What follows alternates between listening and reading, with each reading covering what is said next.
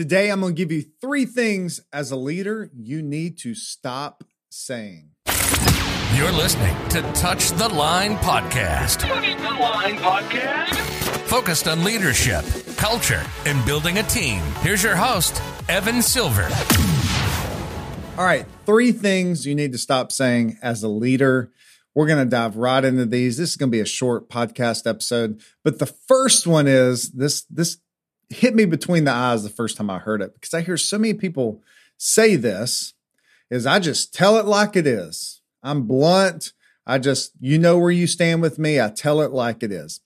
Honestly, this is, as a leader, one of the worst things to say, because when I say I tell it like it is, basically what I'm saying is, I don't care what you think. I'm going to say what I want to say, and it benefits me.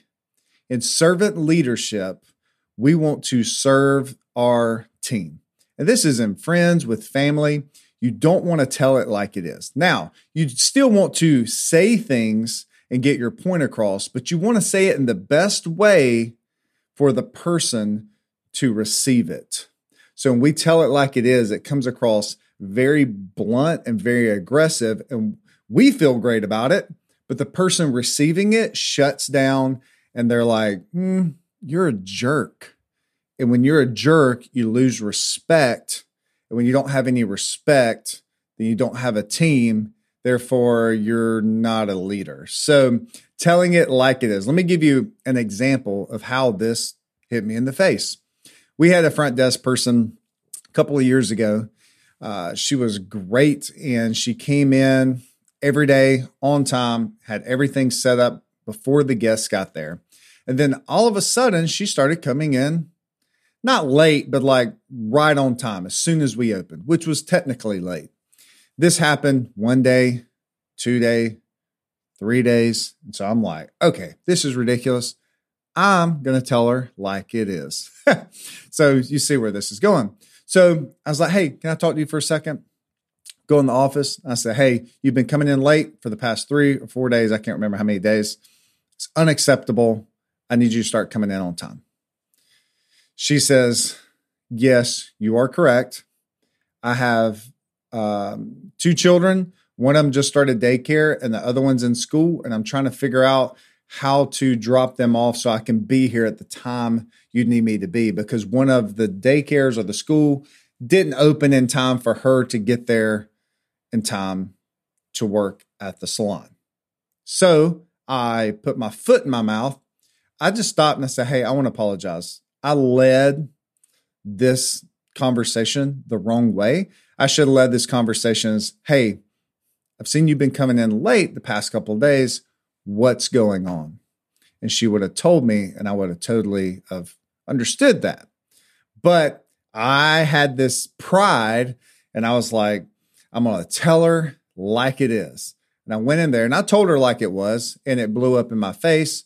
And if I didn't apologize, I gained that equity back. If I didn't apologize, she would have left going, Evan is very inconsiderate. He doesn't even know what's going on in my life. All he cares about is me being here on time. Now, I do care about people being at work on time. That is a high value in our company. Our vision for our staff is for them to win at home so they can win at work. And so I have to connect with them on winning at home. And she, in hindsight, she wasn't winning at home because she couldn't figure out when to drop off the kids so she could be at work at the right time. So that was a stressful time in her life. So that was a great way for me to apologize, to connect with her. I realized right then I need to stop telling it like it is, say it best for how the person receives it.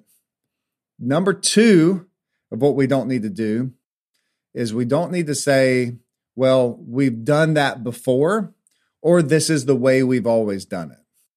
There are times where people in our company come up and say, hey, how about if we do X, Y, and Z?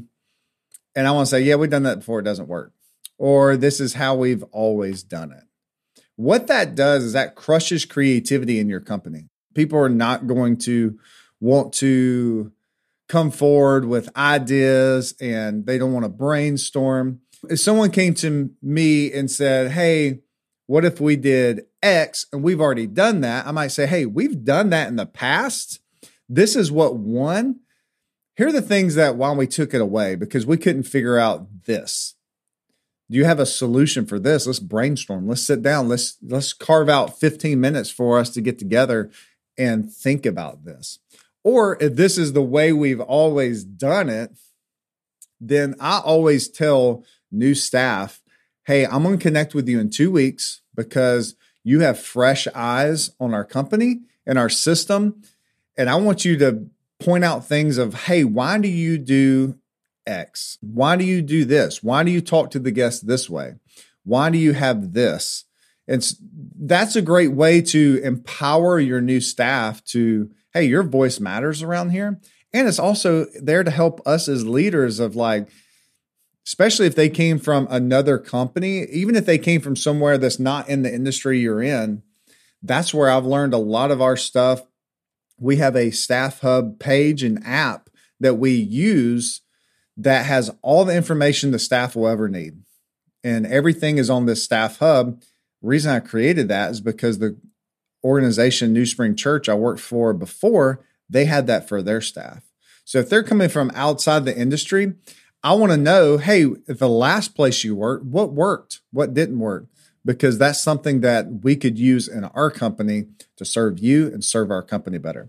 So you don't want to say, hey, we've been there before, we've done that, or that's the way we've always done it. That's going to crush your creativity. It's going to crush your culture.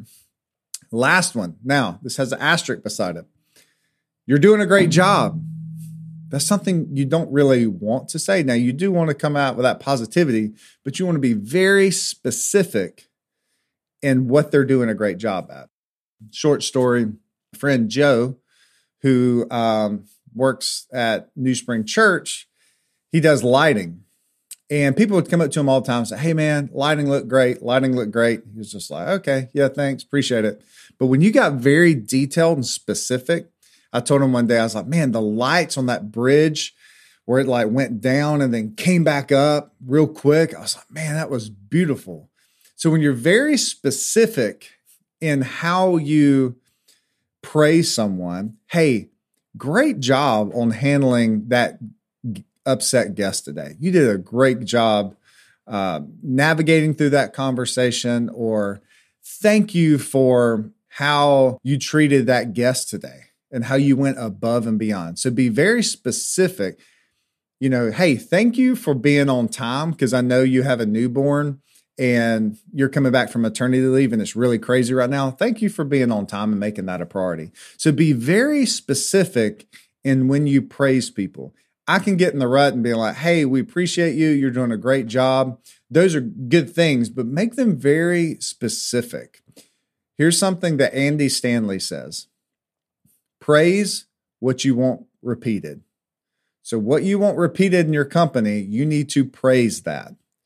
So when you're saying, hey, you're doing a great job, be very specific, because when you're very specific, people know that, and then you're going to want to praise that. So they know, oh, how I handled that upset guest, that was a win. And so you want to praise that. So next time you have an upset guest, they're repeating that. So hopefully these 3 tips, quit saying, hey, I tell it like it is. Say it the best way for the person to receive it. Don't say, hey, we've done that before, or this is the way we've always done it. It's going to squash your creativity. And then tell people, hey, you're doing a great job at, be very specific. And tell them, hey, we appreciate you and all the hard work you do for our company, for our family, for our group of friends, whatever that is. So hopefully these 3 tips have helped you. I would love for you to DM me, or if you see this on Instagram, post down below which one stood out to you most. And again, always thank you so much for listening to Touch the Line Podcast. Thanks for listening to Touch the Line Podcast. Don't forget to subscribe to this channel wherever you're listening.